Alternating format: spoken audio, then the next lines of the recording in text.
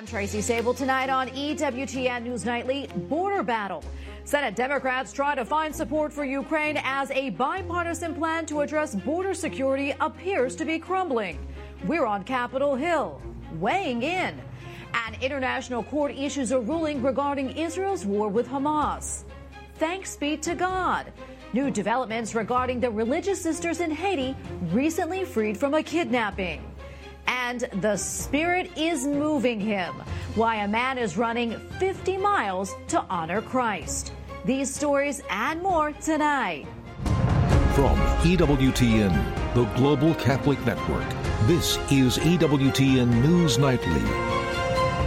With us on the feast of Saints Timothy and Titus. Our top story tonight, the White House and Senate negotiators continue their weeks-long border policy negotiations, forging ahead on issues like immigration parole authority. But divisions among Republicans, led by former President Donald Trump, deepen and threaten to derail the whole thing. Capitol Hill correspondent Eric Rosales joins us now with the latest. Eric? Well, good evening, Tracy. Yeah, the big question is, what happens now? Honestly, nobody really knows. Negotiators tell me that they're about 90 to 95% done on the bipartisan effort to introduce new border policy changes, a plan which would also include support for Ukraine aid and Israel aid.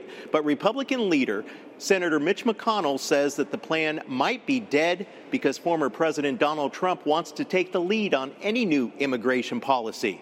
Meanwhile, the chief negotiators, they're still at it, and they tell me that they remain optimistic. The things that are in this bill, Donald Trump would actually want to be able to have as president on this. Obviously, if he was president right now, we would have a secure border right now. But he's not, and we don't. But there's also legal authorities that he was looking for when he was president, like changes in asylum law, that is in this bill. I am not giving up. I believe that there are still enough Republicans who actually are sincere about fixing the problem that we can get this done. But Senator Chris Murphy also cautions there's a faction in the Republican conference that will oppose any border deal. Other senators tell me. I think trying to keep this behind closed doors, but demanding we support it. And I've been told, I don't know how many times, this is the best deal ever. And they won't let us see it. They won't let you see it. They won't let the public see it. I mean, let us see it. I just think I think it's been terrible. Both sides are still positive that we should see a deal emerge soon. Could be over the weekend. Then we could turn to it next week. No guarantee. Might fall apart, et cetera, et cetera. Meanwhile, the state of Texas under Governor Greg Abbott continues to take matters into its own hands, installing more razor wire along the 30-mile stretch of border near Eagle Pass, a key crossing point for illegal migrants. House Speaker Mike Johnson backs Texas. He posted, quote, "I stand with Governor Abbott. The House will do everything in its power to back him." And so does Senator Rand Paul. The Biden administration went to the Supreme Court to get the permission to remove barriers. The cargo and the fencing that Texas is putting up, they're taking down. So that doesn't, to me, show resolve to stop the migrant invasion. Meanwhile, the standoff in Texas continues. Border Patrol was supposed to start removing the razor wire today, but that is yet to happen. The governor of Texas says that he plans to install more if that happens. As for the border deal, well, the work continues. Some lawmakers are already looking at Plan B, trying to pass maybe Ukraine and Israel separately. That aid, that is. Meanwhile, all Ukraine can do is just wait as soldiers on the battlefield over there continue to ration ammunition. At the Capitol, Eric Rosales, EWTN News Nightly. Well, for more, let's bring in Ken Cuccinelli, Senior Fellow with the Center for Renewing America and former Deputy Secretary of Homeland Security. Ken, great to have you back on. As we know, Texas Governor Greg Abbott is not backing down, and he also has support from many fellow governors. How do you see this ultimately playing out? Yeah, he certainly has political support. I hope what happens, the ultimate legal authority, constitutional authority that he has recently been claiming to repel the invasion of our southern border, which exists in Article 1 of the Constitution. It's at the very last paragraph of Article 1. But he has not actually used it very robustly. It's been real heavily a war of words. You'll know that he's crossed to another level when he starts returning people to Mexico using the constitutional self-defense power that Texas has. And you are right. 25 governors support him, have stated support for him. But what will they do about it? Will they send their troops and put them under the command of Governor Abbott, which is necessary for Governor Abbott to be able to use them to exercise the authority to repel the invasion into Texas? That's a necessary element. That can be deputization.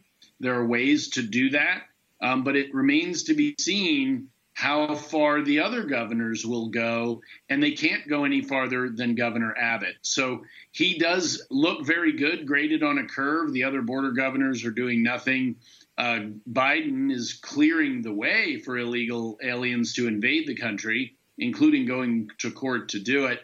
But that is it is truly the front line of the battle, and I would urge Governor Texas to start returning people back over to Mexico without working with Mexico. Just put them back in there. They came through and they can go back home. And pretty soon you'll find Mexico will be incentivized to stop the flow themselves, as they did back when I was the deputy secretary at the Department of Homeland Security. Ken, let's talk about, the states' rights versus the feds' rights. In this particular situation, I mean, where is the line drawn? Yeah, that's a great question, and it's not where you're used to it. We all grew up with the supremacy clause of the Constitution, right? That seems to say the federal government outranks the state governments. That's not actually what it says. It says the federal Constitution is the highest law of the land, and the authority that Greg Abbott says he's exercising sometimes is from the Constitution. When the states made the federal government, they retained the authority to defend themselves, just like you and I have the right to defend ourselves. And in the famous Second Amendment case, the Heller case in 2008, Justice Scalia said, government didn't give you the right to defend yourself. It preserved it in the Second Amendment. In the same way, when the states made the federal government, they reserved to themselves in the Constitution the right to repel an invasion without federal permission or cooperation. And the founders were wise. This is exactly the kind of situation where that's appropriate. And Greg Abbott, I would urge him to do more than he has done. They have the forces and the money and the political will, and the people of Texas certainly support it. I'd like to see him finally defending 60% of our border with Mexico by sending people back. And if he does that, they'll stop coming. Okay, and so much more we can talk about, but unfortunately we're out of time. Thank you so much for coming on and for your insights. Always appreciate it. The Biden administration is reacting tonight to a ruling by the International Court of Justice. South Africa accuses Israel of committing genocide against Palestinians. Today, the court did not demand a ceasefire in Gaza, but it did harshly criticize Israel's wartime conduct. White House correspondent Owen Jensen reports. Owen? That's right, Tracy. The UN's court is demanding Israel do all it can to prevent death and destruction as it battles Hamas. The U.S. has strongly supported Israel's war against the terror group ever since the horrific attacks on October 7th, and the White House has rejected calls for a ceasefire. Israel vowing to keep going after Hamas in the Gaza Strip. The war now in its fourth month. Tens of thousands dead or injured, others held hostage. And now the International Court of Justice ruling that Israel must try to contain death and damage in the besieged enclave. The State of Israel shall take all measures within its power to prevent and punish the direct and public incitement to commit genocide in relation to members of the Palestinian group in the Gaza Strip. Israel's prime minister says the genocide charge was false and outrageous. Israel's commitment to international law is unwavering. Equally unwavering is our sacred commitment to continue to defend our country and defend our people. And today in the briefing room, the National Security Council spokesman went before reporters with the White House response to the court ruling. We're going to continue to support Israel. At the same time, we can still continue to urge Israel to be more careful and more precise. We can continue to urge Israel to get more humanitarian assistance in. Thanks, everybody. Also in the briefing room today, the National Climate Advisor defending the administration's move to delay consideration of new natural gas export terminals in the United States. I think we've got to be clear-eyed about the challenges that we face. The climate crisis is an existential crisis. President Joe Biden's election year decision aligns with environmentalists who fear liquid natural gas, or LNG's impact on the planet. Critics condemn the move as a win for Russia. Earlier this month, one industry group warned this. In the absence of U.S. energy leadership, the world will likely turn to other sources, to dirtier fuels from unstable regions.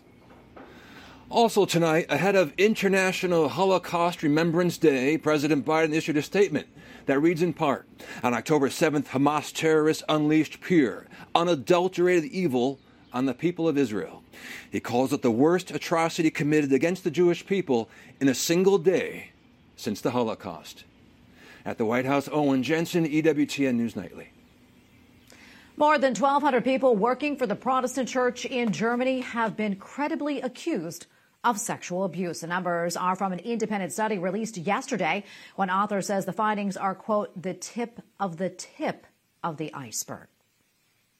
Dies ist eine hochselektive Stichprobe und spiegelt in keiner Weise das wahre Ausmaß. The author also says that there are likely many more people who could have been accused of abuse, given that not every personnel file was made available. The head of the Council of the Protestant Church in Germany said that she was deeply shocked by the results and adds that she apologizes wholeheartedly to the victims. A new video shows 2 of the 6 religious sisters recently released after being kidnapped in Haiti, leaving a local hospital. It is unclear what injuries they may have sustained while in captivity for several days. A local archbishop said all 6 religious sisters and the 2 drivers, who also were kidnapped and released, are in good condition. He declined to say whether a ransom had been paid, but added, quote, thanks to God for helping us. We have a lot more still to come here on EWTN News Nightly, including capital punishment. Was a new execution method used last night cruel and unusual? And analysis of a disturbing relationship trend and why it poses a threat to traditional marriage and the family.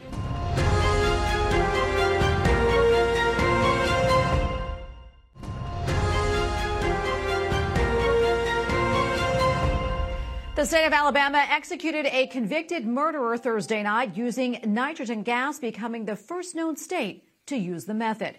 Kenneth Smith's attorneys contended the method could violate the constitutional ban on cruel and unusual punishment. The U.S. Supreme Court allowed the execution to proceed. A Vatican-affiliated Catholic charity urged Alabama not to go through with the execution, calling the method uncivilized. Lawmakers in Minnesota are debating whether to allow assisted suicide. The House committee yesterday heard arguments on euthanasia, even though the legislative session does not begin until next month. 10 states and the District of Columbia allow some form of assisted suicide. And in Wisconsin, Republicans have passed a measure calling for a statewide vote on whether to ban abortions. After 14 weeks, the proposal now heads to the state Senate. Democrat Governor Tony Evers says that he is against the measure. Current Wisconsin law bans abortion after 20 weeks. A study from Pew Research finds 51% of adults under the age of 30 say an open marriage is, quote, acceptable. And an article late last month in the New Yorker magazine examined all the ways that open marriages and relationships with 3 or more partners are becoming popular in movies and television. This follows several cities in Massachusetts that gave polyamorous relationships the same rights as married couples. For analysis, we turn to moral theologian Father Thomas Petrie, president of the Dominican House of Studies. Father Petrie, great to have you back on. So what do you make of the increase in the depiction of polyamorous relationships in movies and in TV? And does this necessarily signal a wider acceptance of this type of relationship in society? Well, we shouldn't be surprised that there's wider acceptance of this in society. Back before Obergefell, the Supreme Court decision that legalized same-sex marriage, Many of us were already arguing that same-sex marriage would lead to polygamy and polyamorous marriages. Once you separate marriage from being a union, a faithful, exclusive union of one man and one woman for the sake of having children and raising children in the best possible situation for those children, then there's no logic to keeping it simply limited to two people. This is the slippery slope. And we were accused before Obergefell of arguing a slippery slope and that this would never happen. But of course, it's sinful human nature. Of course, it's going to happen, and it is happening. Yeah, and as we mentioned, the study last year from Pew Research found that 51% of adults under the age of 30, well, they say an open marriage is acceptable. Does that surprise you? And what is happening here, Father? Well, it is not surprising because fallen human nature, being what it is, with the carnal appetites being overstimulated in our society, it's not surprising that arrangements in which those base appetites can be satisfied in multiple different ways is becoming increasingly popular. It's the same reason that many young people are, in fact, not attracted to marriage itself. And you and I previously spoke about this a few years ago, about a city in Massachusetts, Somerville, I believe, that gave polyamorous relationships the same rights as married couples. Where do you see this going? And do you see maybe other towns and cities going this route? And what can be done? Oh, I'm sure we'll continue to go down this slope. It's inevitable because the logic of marriage as one man and one woman for the sake of children has been completely disconnected. It has been completely rejected by many in our society and by federal law and by state law, by the Supreme Court in 2015 with the Obergefell decision.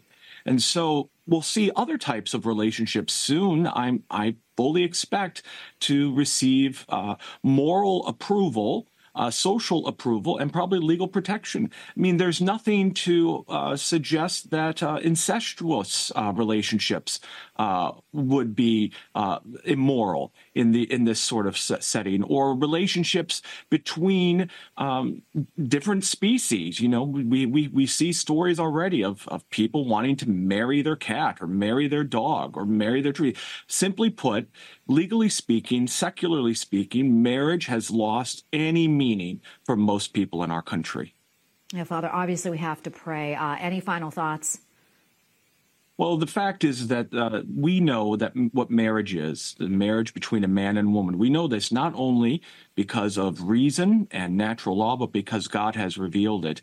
And God has also revealed that all things will be restored in Christ. And so we pray for that to happen. And we pray that this moral decline that we're witnessing will inevitably, as it will, bring about some sort of chastisement, but that God will, in fact, heal our country and bring us back to the right path. Father Petrie, thank you so much. We appreciate it. God bless you. God bless you. Up next on EWTN News Nightly, Catholic by the numbers. Many of those who profess religious vows in 2023 had one main trait in common. We'll explain. Plus, meet a man willing to run 50 miles for the Eucharist.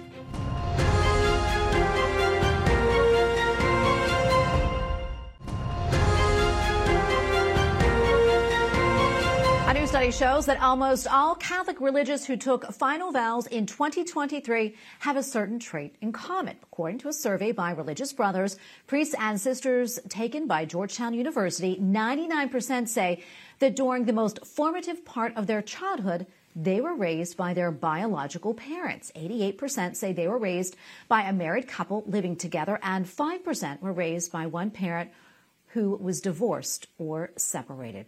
Pakistan is ending its mandatory study of Islam for non-Muslim students in 1st through 12th grade. The new curriculum will allow children to study the religion that their families belong to. The Christian lesson plan includes study of the Bible, the life of Jesus, the miracles of Christ and the values of Christianity. Well, a concerning new report by the United Nations finds in Afghanistan, the Taliban are placing severe restrictions on women, in particular on single and what they call unaccompanied women.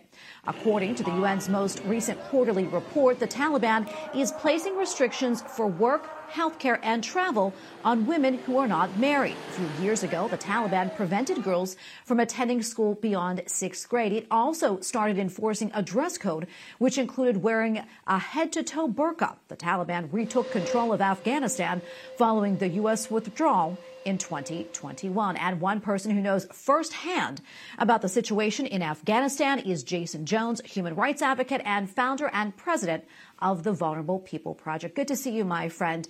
First, I want to get your thoughts on this latest report from the UN.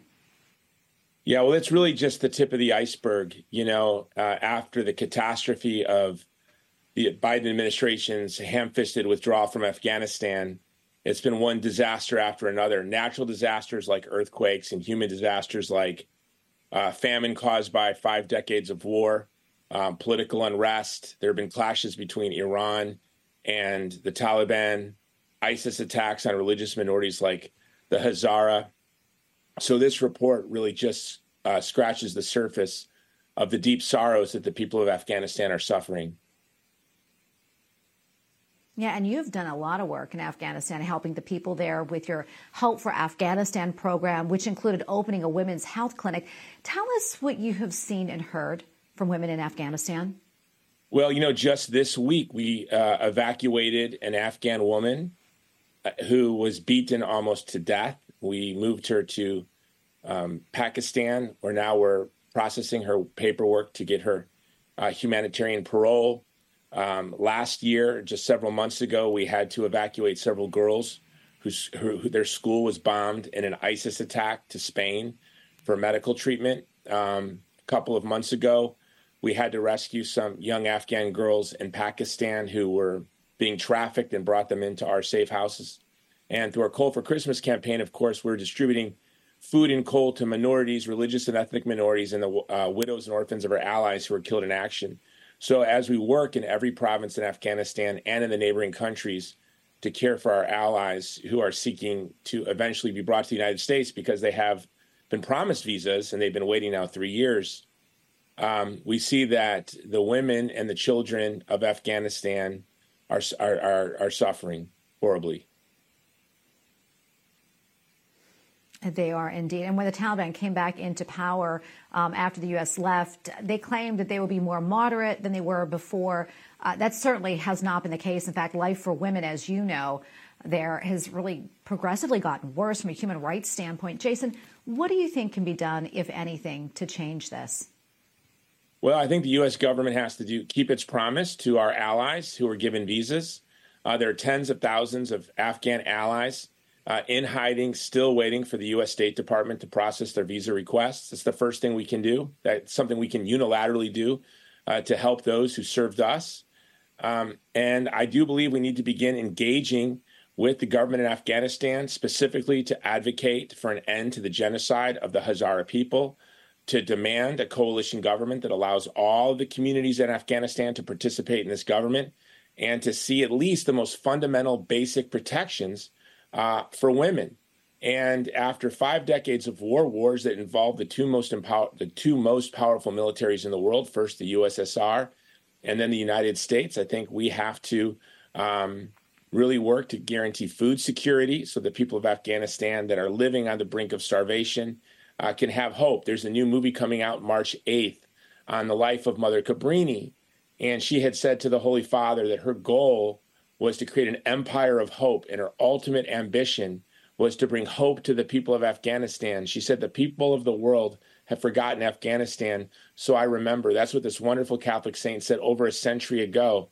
And here we are again. I feel that the world has forgotten Afghanistan, and I'm privileged to run a Catholic apostolate that seeks to bring hope to the people of Afghanistan in the same way that Saint Cabrini desired to bring hope to the people of Afghanistan.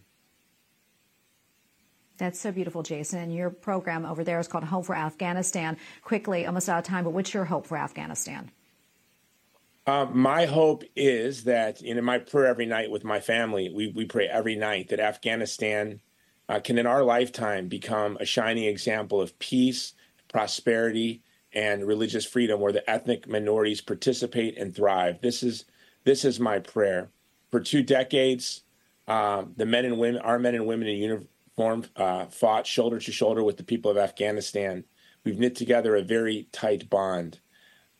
We have participated in creating this catastrophe in Afghanistan in the wake of the Biden withdrawal. So we need to participate and cooperate to creating a prosperous and peaceful future for the families of Afghanistan. Oh, Jason, thank you so much for coming on, for all that you do. We appreciate it. God bless you, friend. Thank you, Tracy. Pope Francis met today with officials of the Vatican Department that recently released a document on blessings for same-sex couples. The Holy Father told the Dicastery for the Doctrine of Faith to, quote, bless the persons and not the union. Accenno pure la recente dichiarazione fiducia supplicans. The Holy Father also said that, quote, when a couple spontaneously approaches a minister and asks for a blessing, he is not blessing the union, but simply the people who together have requested it. Finally tonight, to show his devotion to the Eucharist, a man from North Carolina is going the extra mile today, or actually 50 of them. Ultra marathon runner Jimmy Coleman's 50-mile run in the Charlotte area includes stops at 5 Catholic churches to make it in time for adoration. It was the Eucharist that brought Coleman back to the Catholic faith, and now he hopes his run today will inspire others to take the Eucharist more seriously. That is wonderful. And we thank you for watching tonight. Remember, you can follow us on social media, Facebook, X, and Instagram at EWTN News Nightly. I'm Tracy Sable. Good night, and God bless.